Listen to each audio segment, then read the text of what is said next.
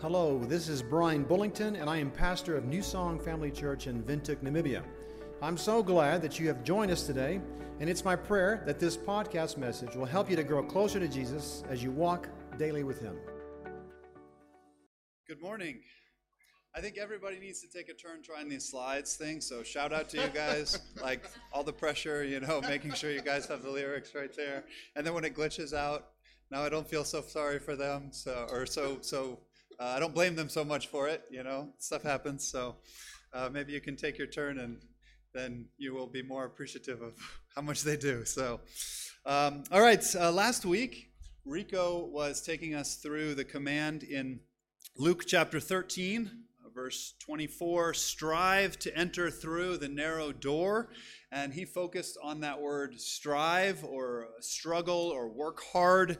And he emphasized that it's not working for our salvation, but it is, our salvation is only by grace, but our striving actually indicates that our heart is transformed and that we want to follow Jesus. But it's hard work following Jesus, and it's a battle against our sinful desires. And so this was last week's message. If you didn't catch that, you can find that online.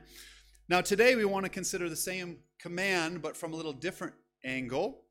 We're going to focus on that word narrow. And what does it mean then for the door to be narrow? Well, does it mean that only skinny people can get through? You got to start working out, squeeze it in so we can get through the narrow door. Fortunately, no, the narrow door is just a metaphor. So actually, let's start by defining that metaphor. Entering the door is the illustration. And so what is that representing? Well, this door that Jesus is talking about here is the way into the kingdom of God. We see that down in verses 28 and 29, that those who enter through the door are entering into the kingdom of God. Now, I really wish that we could spend a whole time talking about the kingdom of God and whatnot, but I think for now, just a little simple definition will have to suffice. A kingdom is basically that place or that realm where the king exerts their rule or authority, right? That's how we understand a kingdom.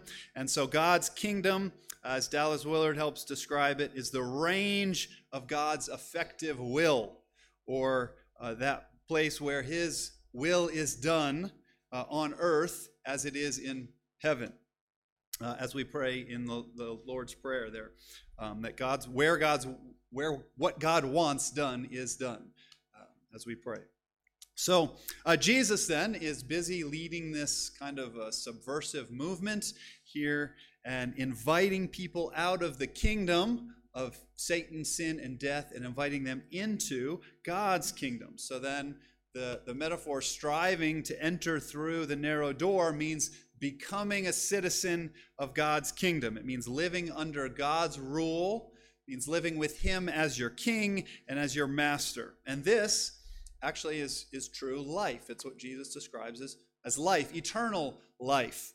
And not just everlasting life, as in it goes on forever, but eternal quality of life, even now in the present. And so living in God's kingdom is actual true life, as opposed to kind of the living death that is offered through sin. So this is the metaphor. Like I said, I wish we could unpack that whole thing.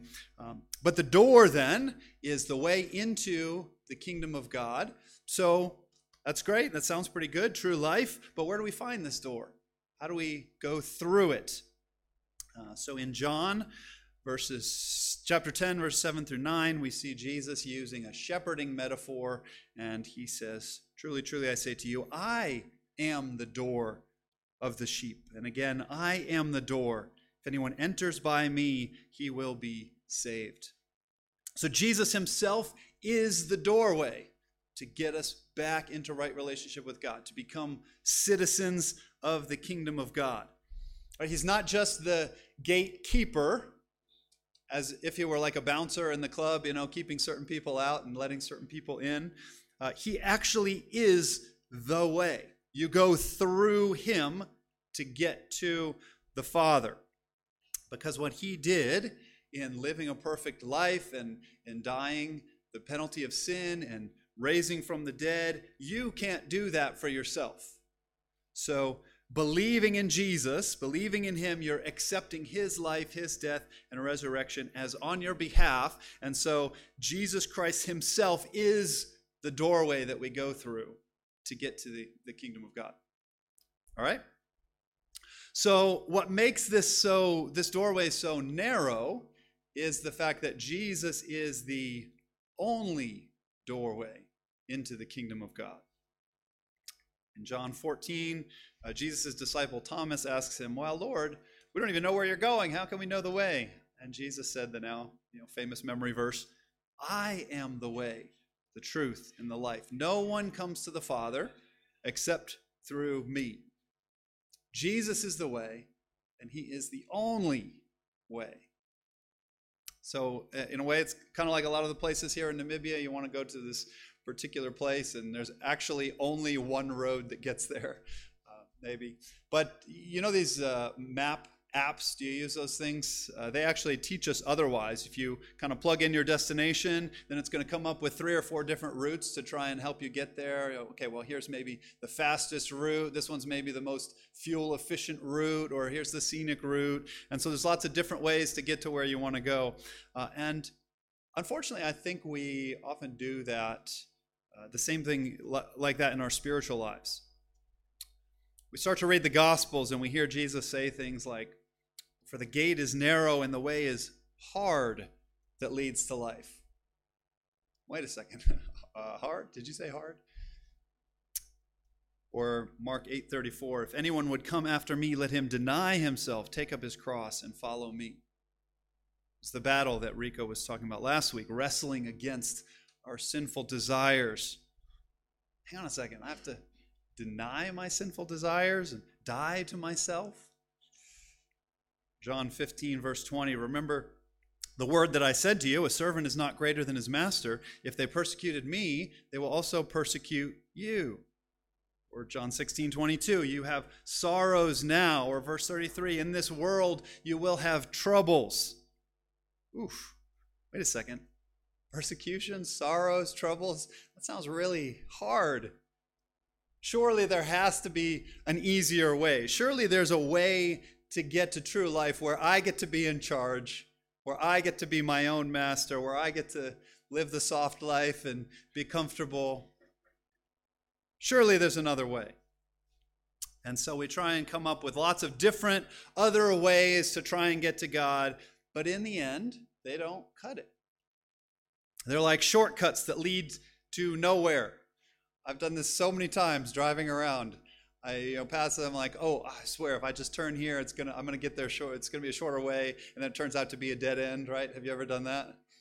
Yep. I see all the wives nodding their heads. Yeah.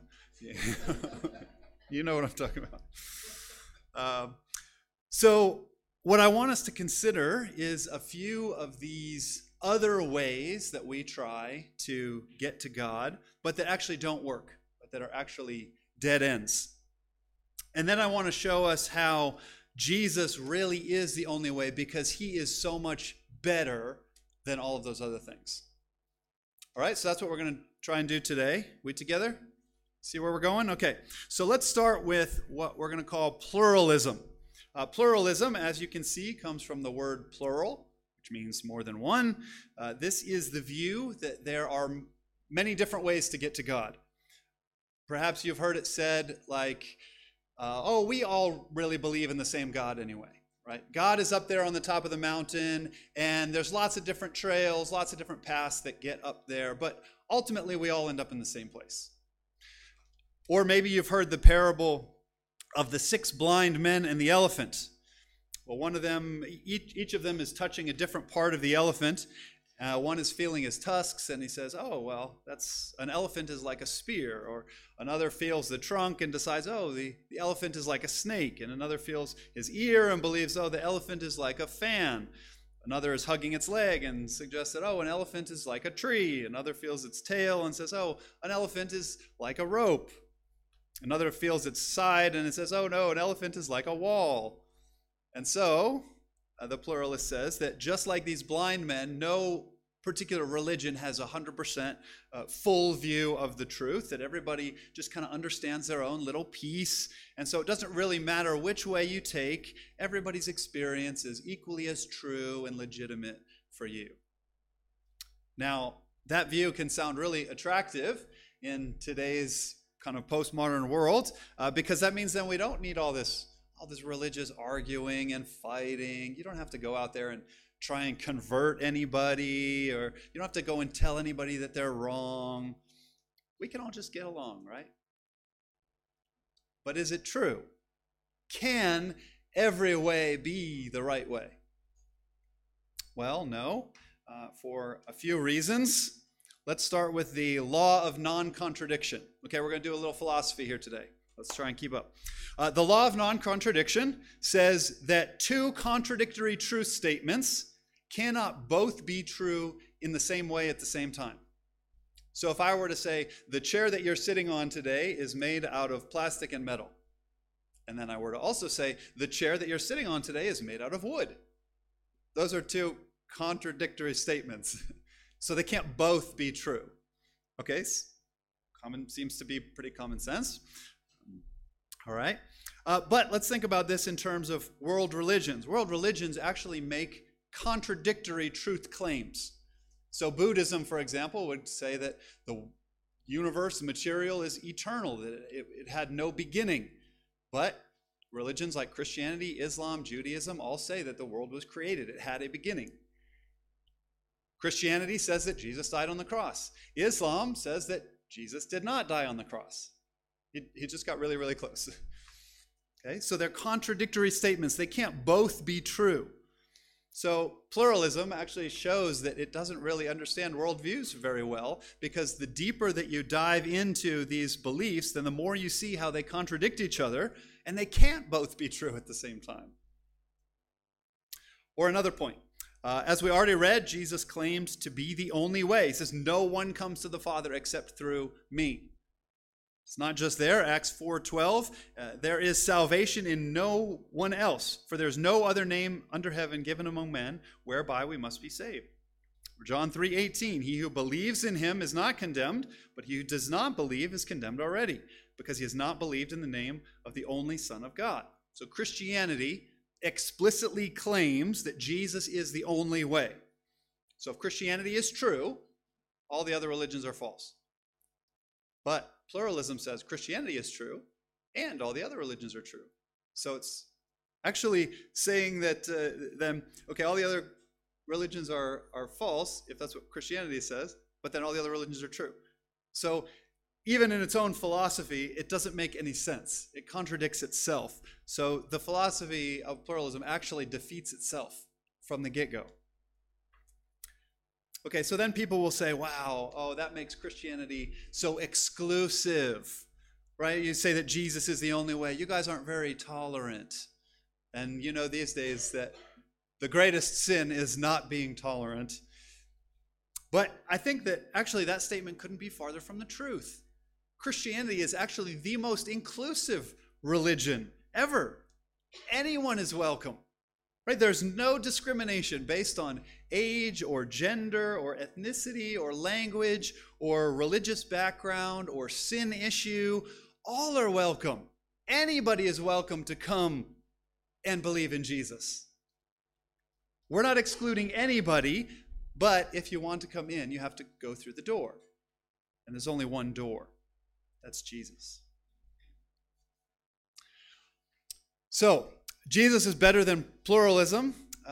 There are others. Another door that I think people try to go through to get to God, I'm going to talk about here, is actually their ancestors. Or perhaps we could broaden this out and just say cultural traditions. This might be more relevant for some than others. Perhaps your cultural tradition has passed down those things that supposedly help you to stay in a good relationship with God. Maybe you've been taught that it's the family members that have passed on before you who now speak to God on your behalf. As long as you kind of appease them and keep them happy, then they're going to put in a good word for God for you. In other words, that they kind of mediate between you and God. So for some, that means taking an important occasion or decision to something like a holy fire, or maybe it means when you drive by a grave, you got to stop and put a rock on it. Whatever it is in your particular cultural tradition that we have to do to try and keep that mediator happy with you. But again, let's evaluate this based on Scripture. First of all, this idea of consulting the dead and all this kind of spiritual superstition is expressly forbidden in Scripture. Look at Deuteronomy 18. It's very strong here. There shall not be found among you anyone who burns his son or daughter as an offering, anyone who practices divination or tells fortunes or interprets omens, or a sorcerer or a charmer or a medium or a necromancer. Can we add sangomas, other words that we could use in there? Or one who inquires of the dead. For whoever does these things is an abomination to the Lord. So if they weren't going through their ancestors, then how were they getting to God? Who did they go through? Well, in this very same passage, just a few verses after, in verses 15 through 19, God sends prophets to speak to the people for him. The Lord your God will raise up for you a prophet like me from among you, for your brothers, or from your brothers. It is to him that you shall listen, and I will put my words in his mouth, and he shall speak to them all that I command him. Specifically, God said that he would send a singular prophet, who is like Moses, a prophet like Moses. And Jesus himself is the ultimate fulfillment of that prophetic role. He speaks for God because he literally is God in the flesh, right? We see in John chapter 1, in the beginning was the Word was with God, and the Word was God. And then in verse 14, and the Word became flesh and dwelt among us. We have seen his glory. Glory is the only Son of the Father, full of grace and truth. So Jesus was both God and human. He was God in a human body. And so that makes him uniquely qualified to be our mediator, to speak to God for us and to speak to us for God. As it says in 1 Timothy 2:5, for there is one God and there is one mediator between God and man, the man Jesus Christ. Jesus is the only mediator between God and mankind. So no matter how moral your ancestors were, Jesus is better. Because your ancestors were still sinners who need a mediator for themselves. But Jesus was tempted in every respect that we are, and yet he never sinned. No matter how honorable or how good of a name your ancestors had, Jesus is better because he has the name that is above every name. Jesus, not your ancestors, is the only way because he alone is the mediator between God and mankind. So what then does the Bible have to say about our deceased relatives? Well, if they are in Christ, then they go to be with Jesus. In Philippians chapter 1, Paul says, my desire is to depart and be with Christ, for it's far better. So departing from this life means being with Christ. Or 2 Corinthians 5 says that being away from the body is being at home with the Lord. So those who have died, they're not still continuing on this earth, influencing things and whatnot. They go to their eternal homes. Those who are apart from Christ, to their just punishment. Those who are Christ's followers go to be with him. Hebrews 12, verse 1 describes the dead in Christ as a great cloud of witnesses. Here he's using a race metaphor. So the idea is that those witnesses are those who are sitting in the stands, right, cheering on those who are running. So our deceased relatives don't become our mediators, but they're just fellow runners with us. They've just crossed the finish line a little bit before us. So your ancestors or your superstitions, your cultural traditions, they can't help you get to God. Jesus is the only door to God. Okay, one more that I want us to talk about. There are plenty of other ways that people try to get to God, but I want to just touch on one more here because I think this one is actually really Christian sounding, and I think it gets a lot of us. So another wrong way that people try to get to God is by being good. We think that, oh, well, if I just follow God's law, if I just do all the right things and don't do any of the wrong things, then surely God's going to be happy with me. If I'm religious enough, if I read my Bible and pray and go to church, oh yeah, then God will have to take me in, right? It's like this Christian karma thing. Or maybe up here, intellectually you know, oh yeah, we're saved by faith, but you live as if in order to keep God happy with you, you have to keep following all the rules. And so then we actually take this to the next level. We get really proud about our rule following, and then we look down on those who really aren't as spiritual as us. We get so zealous for the law that we start to impose our interpretation of it onto others. And then just to be super spiritual, we actually add a whole bunch of other things on top of God's law. Right, so we start to regulate dress code and what people eat and drink and how they worship and how people consume media. And then we speak out very uncompassionately against those people's sins. We demand repentance. We demand rule following. Otherwise, we label them, oh, as backsliding, or maybe you're not even Christian at all.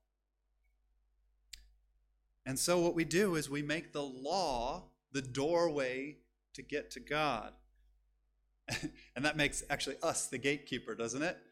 Right? Because unless you're following all the rules and unless you're a good moral person, according to me and my understanding of the law, you can't get into the kingdom of God. There were actually a lot of Jewish people in the New Testament times who had this view, understood things this way. They wanted to force people to obey the Old Testament law in order to become Christians. And the New Testament authors would have nothing to do with this. They were very strong on this point here. Romans chapter 3, for no human being will be justified in God's sight by works of the law. Galatians chapter 2, yet we know that a person is not justified by works of the law. And again, because by works of the law, no one will be justified. And again, for if righteousness were through the law, then Christ died for no purpose.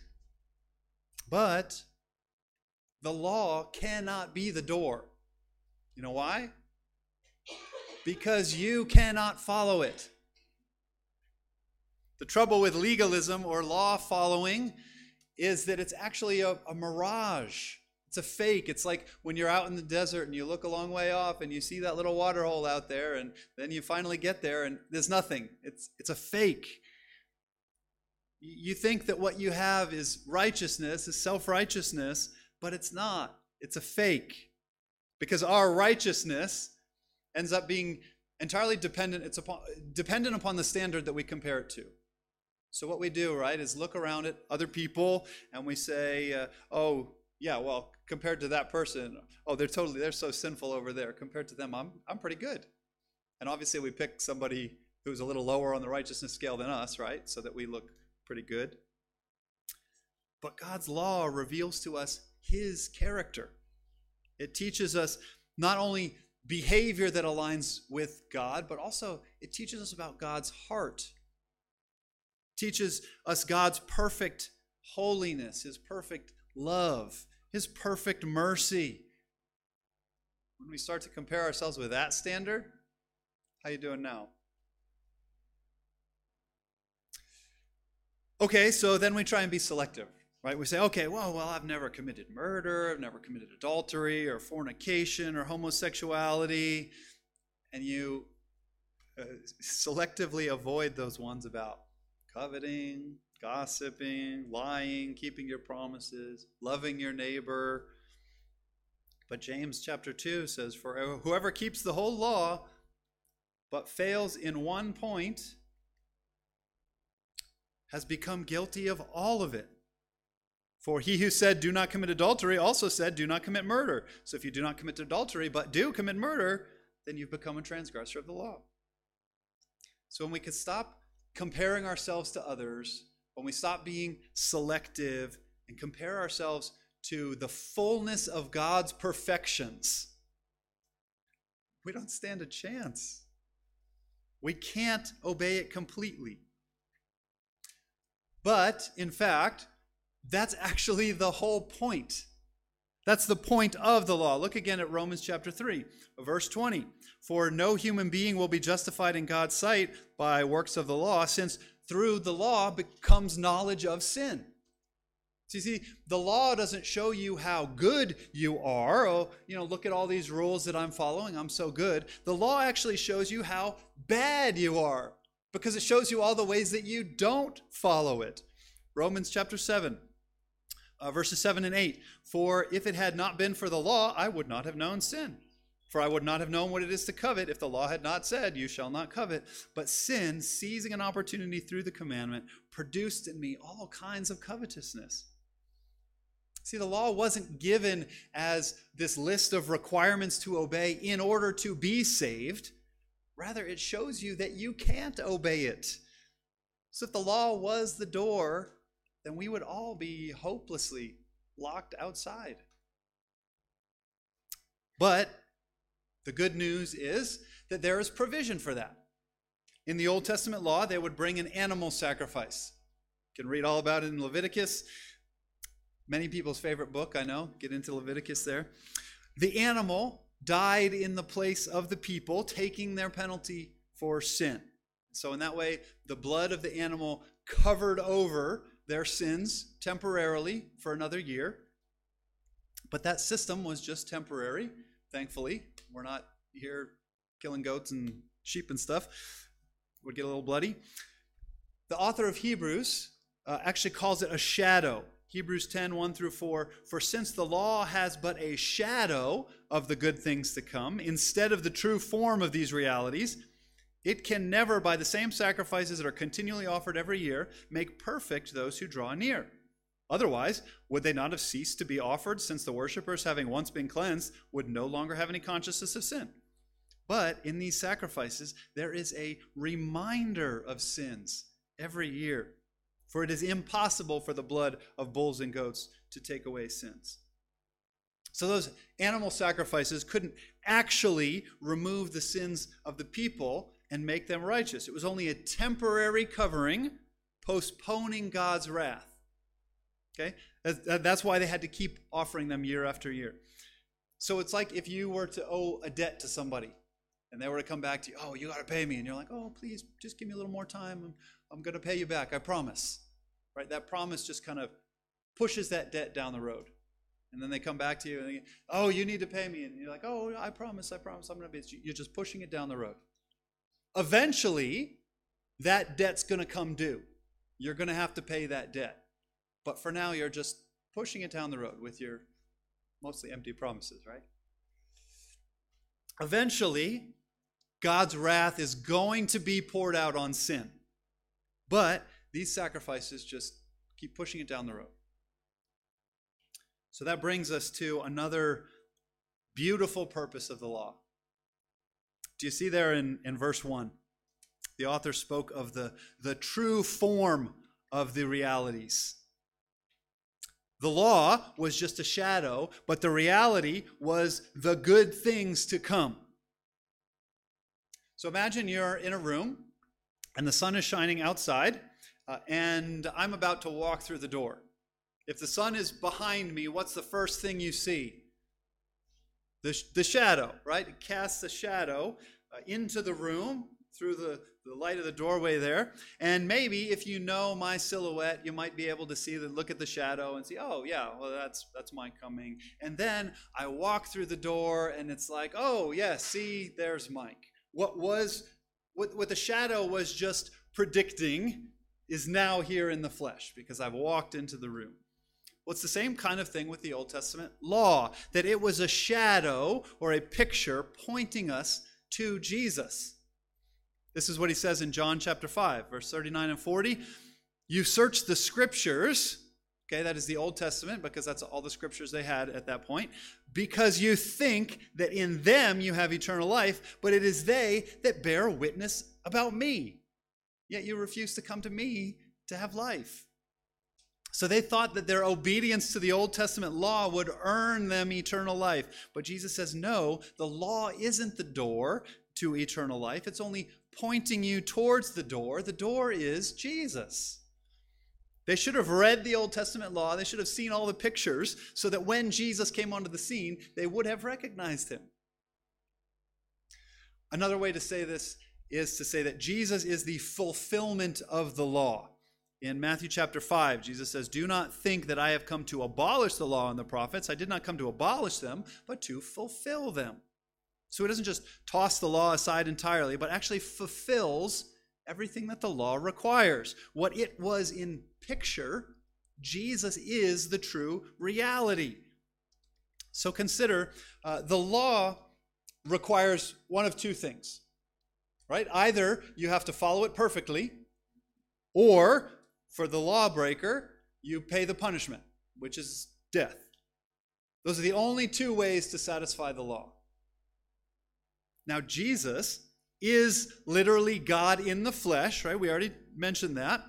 And so Jesus was the only person ever to obey the law perfectly. So he fulfills the law by obeying it perfectly, but then he also fulfills it by paying the punishment on our behalf. Like we said, within the law, God had made provision for this substitutionary sacrifice. But Jesus fulfilled those sacrifices by being the actual reality that those things were only a picture of.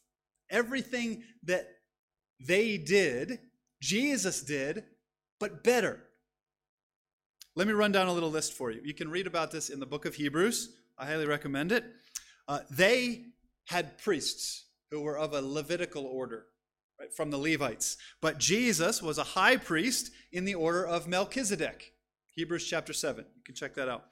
They offered animal sacrifices. Jesus offered himself as a sacrifice. They took animal blood into the Holy of Holies in the tabernacle and the temple later. Jesus took his own blood before God in heaven. They kept making these sacrifices year after year after year because it only covered sin, not removed it. But Jesus' sacrifice was once for all because it actually removed sin.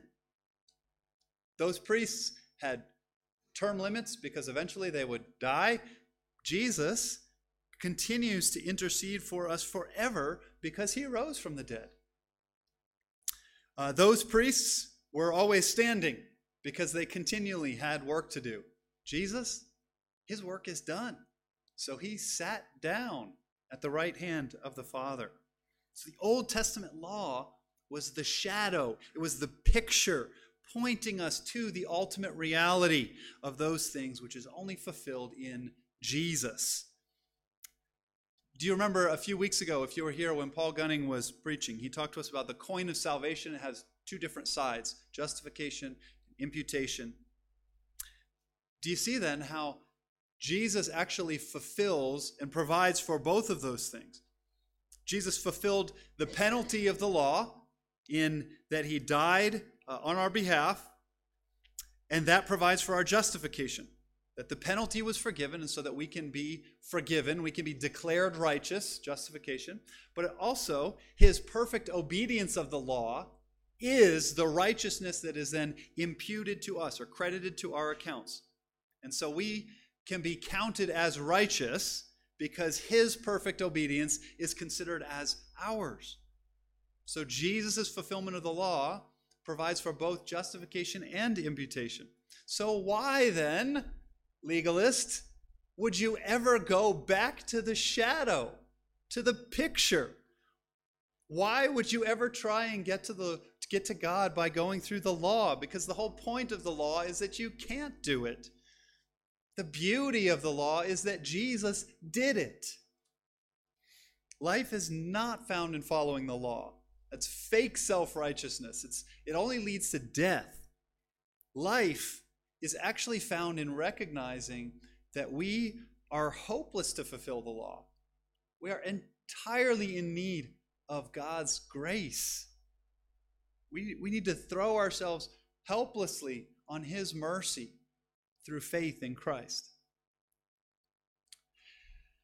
As I was preparing for this message and thinking about these things, I actually heard a different message, and it reminded me of Paul's perspective in Philippians 3, which I think is helpful for us here. He lists off all of these great things that he could boast about, including things like his rich family heritage, his zeal for God, even his good law following. He says, if anyone else thinks that he has reason for confidence in the flesh, I have more.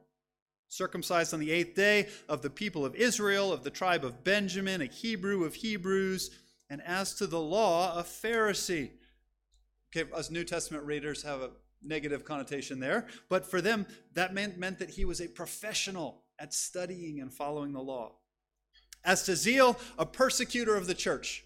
Again, that sounds really bad to us, but remember that to the Jews, Christians were heretics because they thought Jesus was the Son of God, so it shows his zeal by persecuting them. As to righteousness under the law, blameless. Now, it's not to say that he was morally perfect in God's books, but in human eyes, there was nothing that he could be accused of. We couldn't find anything wrong. And so if anyone could have gotten to God through the law, Paul was the guy.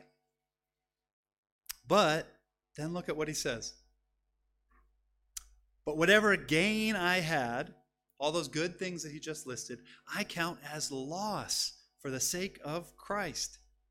Indeed, I count everything as loss because of the surpassing worth of knowing Christ Jesus my Lord. For his sake I've suffered the loss of all things, and I count them as rubbish, in order that I may gain Christ and be found in him, not having a righteousness of my own that comes from the law, but that which comes through faith in Christ, the righteousness from God that depends on faith. See, all of Paul's good law following, he piles that all up over here and he calls it rubbish, literally dung.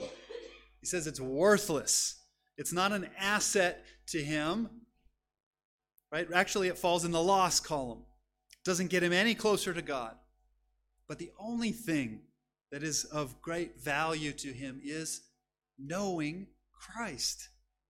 That's the supreme value. You see that? Surpassing worth. Only in Christ can he have real, true righteousness. It's not a mirage. It's not a fake. Because it's not his own righteousness that comes from following the law, which is not actually righteousness, but it's Christ's righteousness that's credited to his account through faith. So you see, that's why Jesus is the only way, because he's the only one that fulfilled the perfect requirement of the law. And that righteousness can be yours, not through your own hard work and efforts to follow the law, but through joining yourself with Christ by faith. His righteousness can be imputed to your account. You know, funny thing, as I was thinking about this, about that legalistic gatekeeper.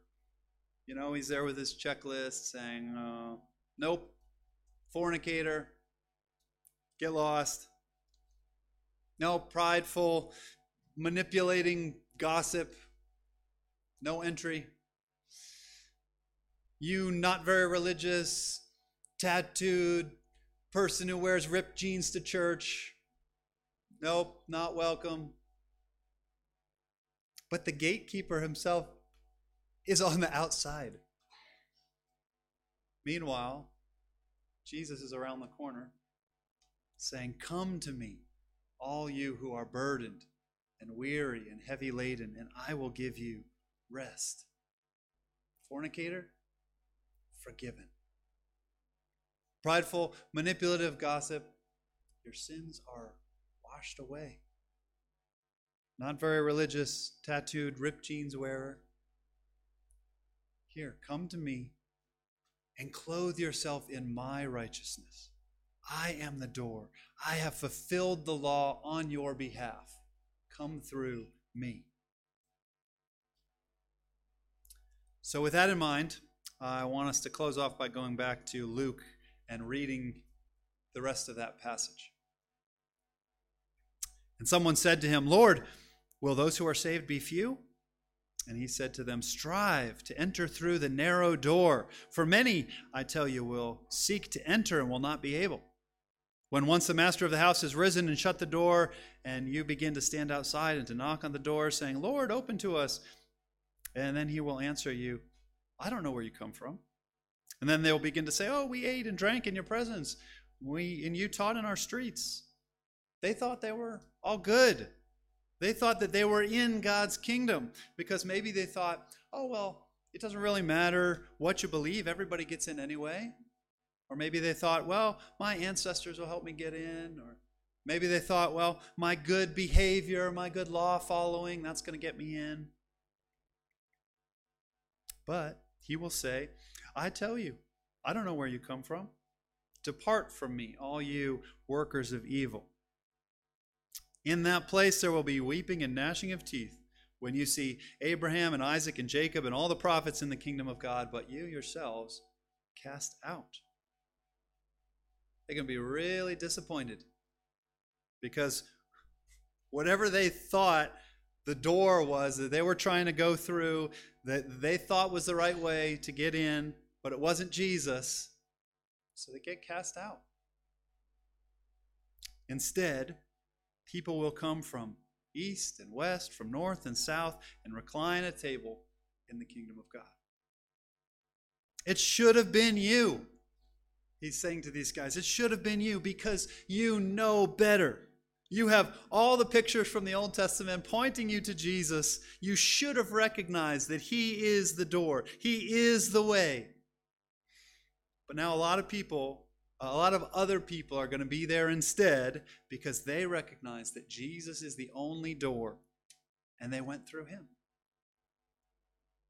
So, please don't be on the outside looking in. Come through Jesus, the only doorway. He's the only way that leads to eternal life. So I'm going to pray for us, but if this is new to you and you need to talk to somebody about how can you find the way, how can you go through Jesus, then please talk to me, Rico, Sabella, JP. Find the person who invited you here today and go through Jesus. Let's pray. Our Heavenly Father, we want to confess of the many ways that we try and get to you.